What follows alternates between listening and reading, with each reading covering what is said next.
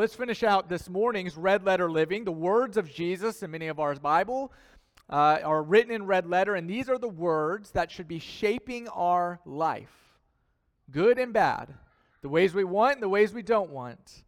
We take Jesus for what he says, and we apply it to our lives. Just a reminder of where we've been in this series. We started off with two easy but not simple words, follow me, and the implications that means for the people who he said it to in front of their face and the people thousands of years later of what it means to follow Jesus. The next one is, you are the salt of the earth. We talked about that our responsibility as Christians is to go into the world and to make it better, to preserve it, to heal it, to cleanse it. The next one was, I will give you rest, rest, rest. Something that we need, isn't it? Many of us coming here on Sunday, we feel drained and we just had the weekend to recharge, and yet we're constantly looking for rest, and Jesus says, I'm giving it to you. It's right in front of you if you're willing to take it. Our fourth in this series was, I have overcome the world. All of the world. The parts that seem like it's out of God's control and the part that seems completely under his control, it's all his, us included. The next one in the series was, nobody comes to the Father except through me. Well, we talked about that hard truth for us to face sometimes. On battling this wave of this new age religion of inclusivism and what it means to find the narrow gate and to walk through it. And then the last four in this series have moved to far more somber and impactful words of Jesus. First, to start that off, was the words, it is finished. Jesus finished something on the cross. So we talked about that. The next one in the series was, I am coming soon, to remind us of the hope that we have as Christians, the hope that Ola has as she waits to hear the angels sing to come take her home, because she knows Jesus will come soon. Last week, we talked about, Father, forgive them, for they do not know what they are doing. Radical forgiveness, the same forgiveness we have been called to extend to those around us. And this morning, as you just heard from Bryce, our summer intern, as she read to us Jesus' words, not my will, but yours be done. Let this be the close of our sermon series, Red Letter Living, and let's pray as we prepare our hearts for it. Father God, we are completely open to what you have to reveal to us this morning. God, we pray that your Spirit is with us, that we can feel your presence in this room and as we work through this text. God, I pray that this message, that it not only impacts those in this room, it impacts me, that I am convicted of the words, God, that I need to pray on a regular basis, not my will, yours be done, Father. And so I pray it right now as I prepare to deliver the words that you've given me, as we prepare our hearts and our ears for what we're about to hear together. Not our will, yours be done, Father. In your wonderful name of Jesus, your Son, that we pray. Amen. If you missed any of those lessons, you can find them on our website, verobeach.church. You can find all of our lessons on there.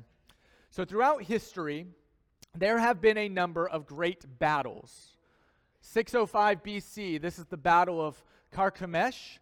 It was a battle between, on one side, the Egyptians and partnered with the Assyrian nation. This was before Jesus. This is way before Jesus, 600 so years before him. And the Egyptians and the Assyrians, they were fighting against the then conquering nation of Babylonia. And this was a turning point battle. This is one of those battles that turns the wave of the war in the other direction. You can actually read about this battle in Ezekiel chapter 30.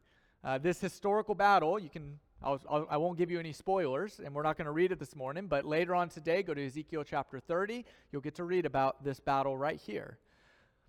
We have other battles. You have the Battle of Waterloo. This is the battle that ended not only Napoleon's 100-day war, but it ended a 23-year-old strife between France and the rest of the European nation. The English unit was about 68,000 men, partnered with the Prussians, which was about 47,000, numbering one side to over 100,000 men to fight in this war. On the other side was Emperor of France, Napoleon, and his 72,000 men.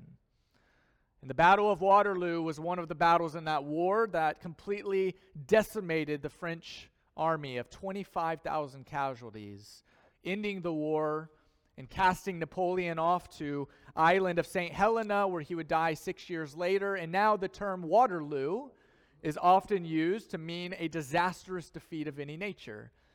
But it was a turning point in the war that turned the tide of the outcome. Now, there's a number of battles that we could reference, and those who are most intimate with battle, those who are on the commanding side, generals and commanders, whenever they write about battle, all of them talk about a moment in the war.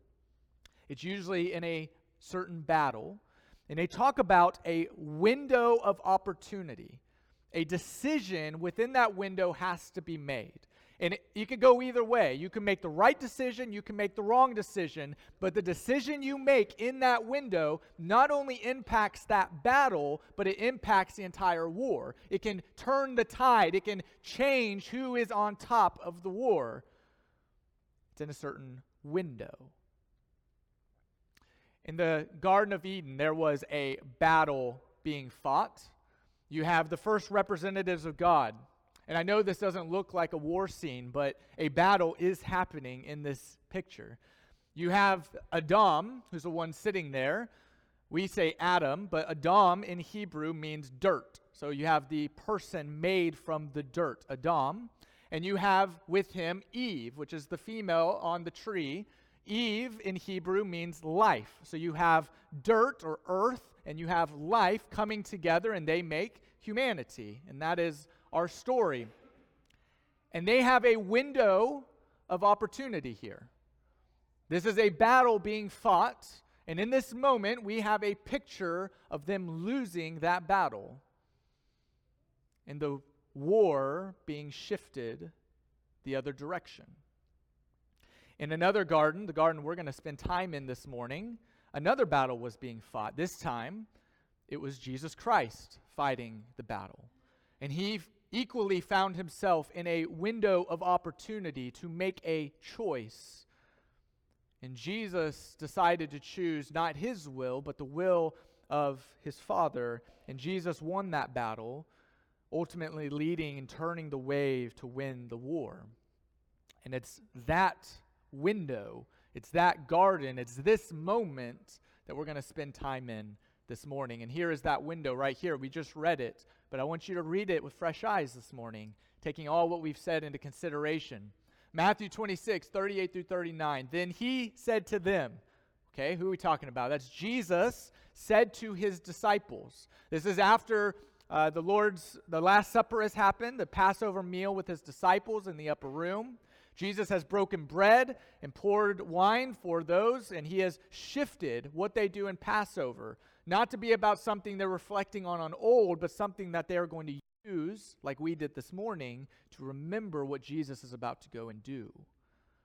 Jesus has already washed his disciples' feet. He's already called out some of his disciples to betray him. One of them runs, the other one denies it, but it's all the same. They leave that meal, they go to a mountain full of olive trees, and they're singing songs on their way, not knowing what's to come. Only one person truly knows. And here's what he says, "My soul is very sorrowful, even to death. Remain here, watch with me." Now, we're not going to get into this part of the story, but the disciples, they fail at keeping watch. Their eyelids win, and they fall asleep multiple times. But Jesus goes and does what he said he's going to do. He goes and he falls on his face and he prays. And listen to these words, the cry and prayer of a desperate man. "My Father, if it is possible, let this cup pass from me. Nevertheless, not as I will, but as you will." So to give light, something interesting, some light to this very dark scene, let's break down exactly how this story fits into the larger story of the Bible. So we've already kind of touched on it, but let's touch on it again. The Bible opens with the scene of a garden. And we just talked about the Adam, the first human to come into that world. But it's not just Adam that comes into the world in that garden. It's also sin that comes with him. Now, sin, that seems like a church word. We don't use sin as often outside these walls. What is sin? Well, the Hebrew word, literal definition of sin, literally just means to miss the mark. So you may be familiar with this illustration, but if you're not, imagine that you're pulling back a bow and arrow, you're aiming for the bullseye, and you release the arrow and you miss the mark. You're aiming somewhere and you missed it. That's what it means to sin. Some of us really miss the mark. Some of us at certain points in our life really miss the mark. Others of us just veer off a little bit, but it's equal. It is sin. It's missing the direction, the path, the bullseye that God desires for our life. So sin enters the garden. We had a choice and we missed the mark. Now let's fast forward all the way to the very end of the Bible where we are introduced to yet another garden there. This is the garden that's going to be your future home. It's the garden of the New Jerusalem. Imagine life sprouting up from the ground all around you. Life coming from the ground, life coming from the trees, water flowing all over. You're not supposed to be necessarily imagining a garden. You're supposed to be imagining a place where life is abundant and God can be in that space with you. In fact, his throne will be in that space and water will flow from that throne and give life to everything it touches. Two gardens, one at the beginning, one at the end, and right in the middle of them, you have the Garden of Gethsemane, where, like the first, you will have an Adam, the new Adam, or as Paul would call Jesus, the last Adam in this garden. So where sin entered in the first garden, it is the eradication of sin begins in the Garden of Gethsemane, where Adam hides because he is ashamed of his fault with God. Jesus fully presents himself and is faultless before God. I mean, you can do an entire study on just these three gardens, but for the sake of our red letters this morning, let this be said. Jesus in the Garden of Gethsemane is playing an important role to the larger context of the entire story of the Bible, to our story, and what it means for us. So let's talk about the Garden of Gethsemane. What is this specific garden that Jesus finds himself in that very dark night? So the Garden of Gethsemane is positioned on the western slopes of the Mount of Olives. If you come out of Jerusalem, you would go down into the Kidron Valley, and as you moved up that western slope, at the very bottom is where you'd find the Garden of Gethsemane. That garden is littered with gnarled, dark trees that are called olive trees. There's a whole garden of olive trees on this mountainside. You can go visit it today. If you're to visit the Holy Land, take a tour. I have been to those gardens. Unfortunately, it was when I looked like that. I just love being open and vulnerable with you guys every Sunday. It feels so good. But you can see the gnarled trees in the back. In fact, we don't need to see this anymore. Let's just look at the trees. You can see the trees. You can see the church of all nations in the back, a guy painting over here. You can see benches where you can stop and pray. You can still go to this garden. You can still see it. These trees, saplings of the tree that Jesus prayed under. Living, timeless witnesses of the miraculous events that happened in that garden that night. Of Jesus' prayer, his betrayal, his arrest, leading to his crucifixion. These are olive trees. So olive trees play a very prominent role in this culture because they produce olive oil, which is a hot commodity, especially during Jesus' time. It's used in all different practices of a regular life, from sacred parts like worship. This was used for like anointing oil, olive oil was. It was used to something as basic as light. It's lighting oil. You would use it in cooking and healing and cleaning. Every part of your life likely had some kind of impact with olive oil because that's how prominent it was. Now, the word Gethsemane, it's literally just two Hebrew words put together. Gat, which is the word for olive, and shemame, which is the word to press or to crush. So this is quite literally the garden of the olive press.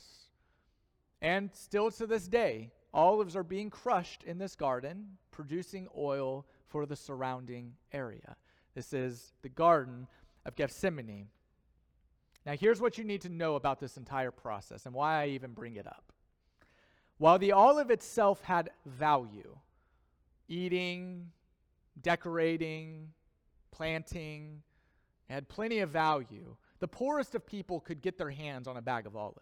You could walk pretty much anywhere and find an olive tree on your path and pick a couple and grab a bag and find its way to the dinner table that night. Olives were abundant. It wasn't until the olive was crushed that the real value of the olive was produced in its oil. Now, maybe you see where I'm going with this. Jesus was crushed for us. The true value in the crushing. Or as Isaiah would say it, but he was pierced for our transgressions. He was crushed for our iniquities. His punishment brought us peace. It was by his wounds that we find healing. Grace is what you should hear this in this. Grace was not cheap. It was not cheap. Now, it's freely given. Paul talks about it in Ephesians as like a gift given to you, but just because it's something that can be freely received does not mean it was something that was freely given. It was given at a cost, a high cost of God's only Son, Jesus, who was crushed for us. Now, we talked about that process in great detail last week. You can go listen as we talked about the first words that Jesus said on the cross as he went through that process. But while what happened on the cross was the war of death and sin being defeated, what happened in the Garden of Gethsemane was the battle and the window of opportunity. While what happened on the cross was the war being won, what happened in the garden was the battle being fought. And that is what we're talking about today, because you rob Jesus if you say Jesus didn't have a choice in that garden because of his divine nature or his predestined appointment. A choice was made in the Garden of Gethsemane, and it was a choice that had rippling effects on the human condition, but it was also a choice that models the choice that every single one of us has to make. So let's look at the choice that was made. Among the olive trees, Jesus is praying. Now, Jesus has prayed in desolate places before. He's been in the wilderness for 40 days and prayed. He's gone on the mountaintops by himself and prayed. He's been tempted and found himself on his knees in prayer. But Jesus has never felt desolation like this. And I can just imagine it. And I hope you can imagine it with me. Well, maybe not hope, because it's not a great image. But I can almost imagine as Jesus begins praying this prayer, a smile comes across Satan's face. Now, why would I say that? Because Satan knows if he can get Jesus to fail at this task, if he can get him to lose this battle, then the tide of the war will shift. Satan has done this before. He has tempted Jesus before. This isn't the first time. I mean, all the way from when Jesus was a baby, Satan was coming after him, trying to remove the threat and to get his way to God. When Jesus is in the desert and he's being tempted, after those temptations and Jesus wins that battle, what does the text say? It says Satan then sits back and he's going to wait for a more opportune time. And there's other moments when Jesus and Satan are going to go head to head, but this seems like a pretty opportune time. Because if Satan can just whisper despair in Jesus' ears, if he can just plant some doubt, if he can get Jesus to look at the horror of the battle, then he won't recognize what he's doing through the war. If he can just detour Christ's attention, then maybe Satan can have victory against God. And so Jesus looks deeply into the Father's cup of the task that's at hand, and he is terrified. Everything in his human flesh tells him to begin running away from physical torture. I can imagine his spirit inside is yelling at him of putting him in a place where he's going to forsake or be forsaken by the Father. Such was his distress over the very thing he came into the world to conquer and to do. And so in that desperation, Jesus cries out, and hear it this way, "My Father, if it is possible, let this cup pass from me. I don't want to die. If there's any other way, let it be." And Satan is cheering. The darkness of the world is closing in. Death and corruption seem to have won the war and won this battle once again. But here's the thing. Jesus wasn't finished praying. How often have you quit about this point in the prayer? How many times have you stopped praying? The world is too chaotic. The news is too bad. The pain is too real. The sacrifice is too great. You cry out to God, "God, just remove this cup from me. I don't want it anymore." Or you blame God for putting you in that position in the first place. But Jesus wasn't finished praying. "My Father, if it is possible, let this cup pass from me. But, nevertheless, not as I will, but as you will. Not what I desire, God, but what you desire for me.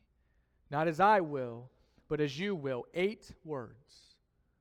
8 unfathomable words. You could drop an atomic bomb. You could feed poison to the devil, and it wouldn't be as devastating as these 8 words. 8 words that reveal the heart of God, not just to Satan, not to the people who would read this later, but to all of us. Jesus is saying, my will, what I want, what I desire, what I will go after is my Father's will for me. God has given me a path to walk, and I will walk it. If it's His will that I face rejection from my friends, then I will face rejection from my friends. Let His will be done. If it is God's will that I am betrayed by everybody who's supposed to be on my side, so be it. Not my will, yours be done. If it is God's will that those who I turn my back to strike it, those who I turn my beard to pluck it out, those who I turn my face to spit in it, let God's will be done. Because here's what I know, Jesus says. In these 8 words, here's what Jesus reveals to us. He says, I know when my Father's will is accomplished, on the other side of the trial, there is victory. Amen? On the other side of the crucifixion, there is resurrection.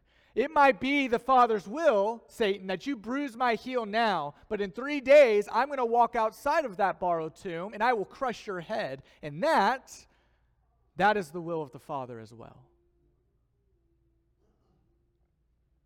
So go ahead, beat my back, place a crown of thorns on my head, drive nails into my wrists, into my feet, pierce my side. But have you forgotten, Satan, what the Father's will is? Let me remind you, using those words from Isaiah again, I was pierced for their transgressions. I will be crushed for their iniquities. The punishment that they put on my shoulders is so that they can find peace. It's by my wounds that they find healing, and that is the Father's will. Jesus, having longed, even pled to be delivered from God's will, expressed in 9 simple words his humble faith in and his submission to God's will.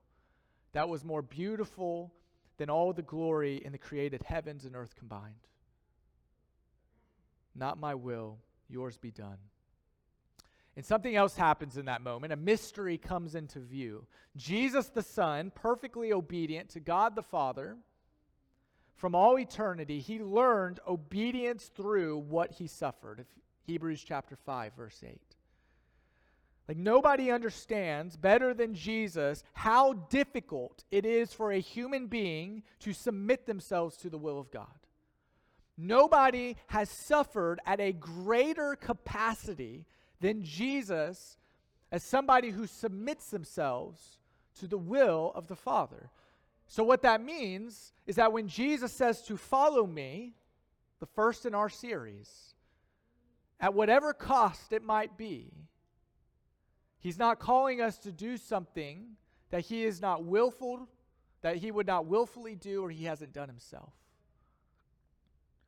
And that is why we look to Jesus as the author and perfecter of our faith, the great high priest who understands far better than we do what it means to experience pain and suffering, but to also experience the Father's will on the other side, who experience excruciating and momentarily painful will of God for the eternal joy set before us.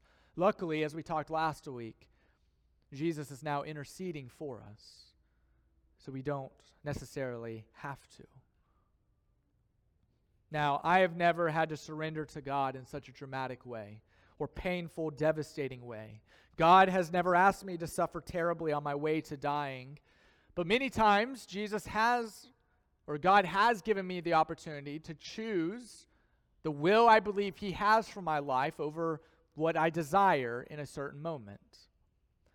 Whenever a mentor of mine told me that I had nothing of real value to add to others, and all I wanted to do was quit ministry outright, I had to pray this prayer: Father, I don't know what you want from me, but not my will, yours be done. When we lost our first baby in a miscarriage and had a couple of scares with the two God has given us, Darian and I had to pray this prayer many times: not our will, Father, yours be done. When I've had ventures that I've gone into fall on their face, I've had to be humbled and say, not my will, God, what do you want from me? Whenever I face doubt, insecurity, whenever I face unsettledness, even today, I prayed this prayer: Father, not my will, yours be done. Whatever it is, whatever it looks like, however nasty it might seem. And you can likely rattle off your own list of the times that life didn't go your way. It may be even more devastating than mine, and I'm sorry if it is. But are we praying this prayer? Because if there's one thing, one guarantee in life that we have, besides our Father loves us, is that life is not going to go your way. It's not going to go the way you expect. There is no way to plan. Why do you worry about tomorrow, Jesus says? For today has enough troubles of its own. And that's not an absence of God. That's a test. It's a window of opportunity to make a choice. And for some of you, it may be a choice that not only wins that battle, but could turn the tide to the entire war that's happening in your life. A decisive window to make a choice. We love Psalm 23, don't we? It's a great one, especially to memorize. Many of us have it memorized. If you don't know Psalm 23, you likely have heard it referenced. I'll start it off. The Lord is my shepherd. I lack nothing. Amen? He makes me lie down in green pastures. He leads me beside quiet waters for his name's sake.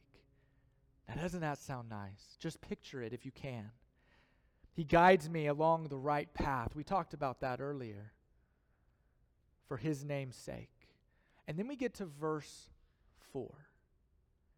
And I don't want to say we don't like verse 4. I think many of us, we don't know what to do with verse 4. Because it all sounds really nice leading up to that moment. Green pastures, the Lord is my shepherd, I shall not want. And then we get to, Even though I walk through the darkest valley. Wait, I thought my good shepherd was leading me. Why would a good shepherd lead me to a dark valley?